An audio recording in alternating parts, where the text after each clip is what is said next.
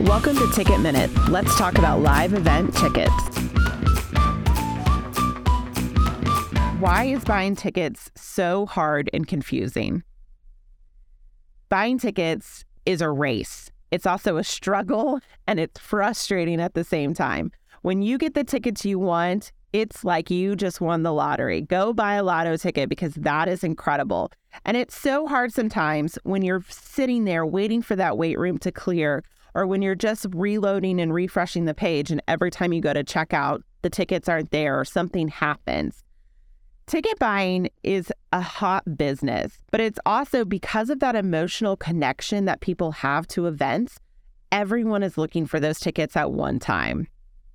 Some of the best ways to get around the confusion and the frustration is to try a pre-sale. A pre-sale is a great opportunity if you have access, whether through a credit card, through an artist fan club, through being a former season ticket holder for some teams, whatever that looks like. That is an incredible way to have access to something.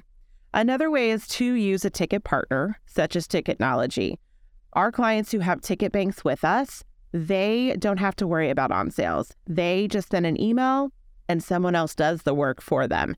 We always secure the tickets and also respond and communicate back to the ticket bank holder to make sure that they are comfortable with what we've purchased, know that they're handled and settled, and all they have to do is sit back and wait for the event to happen.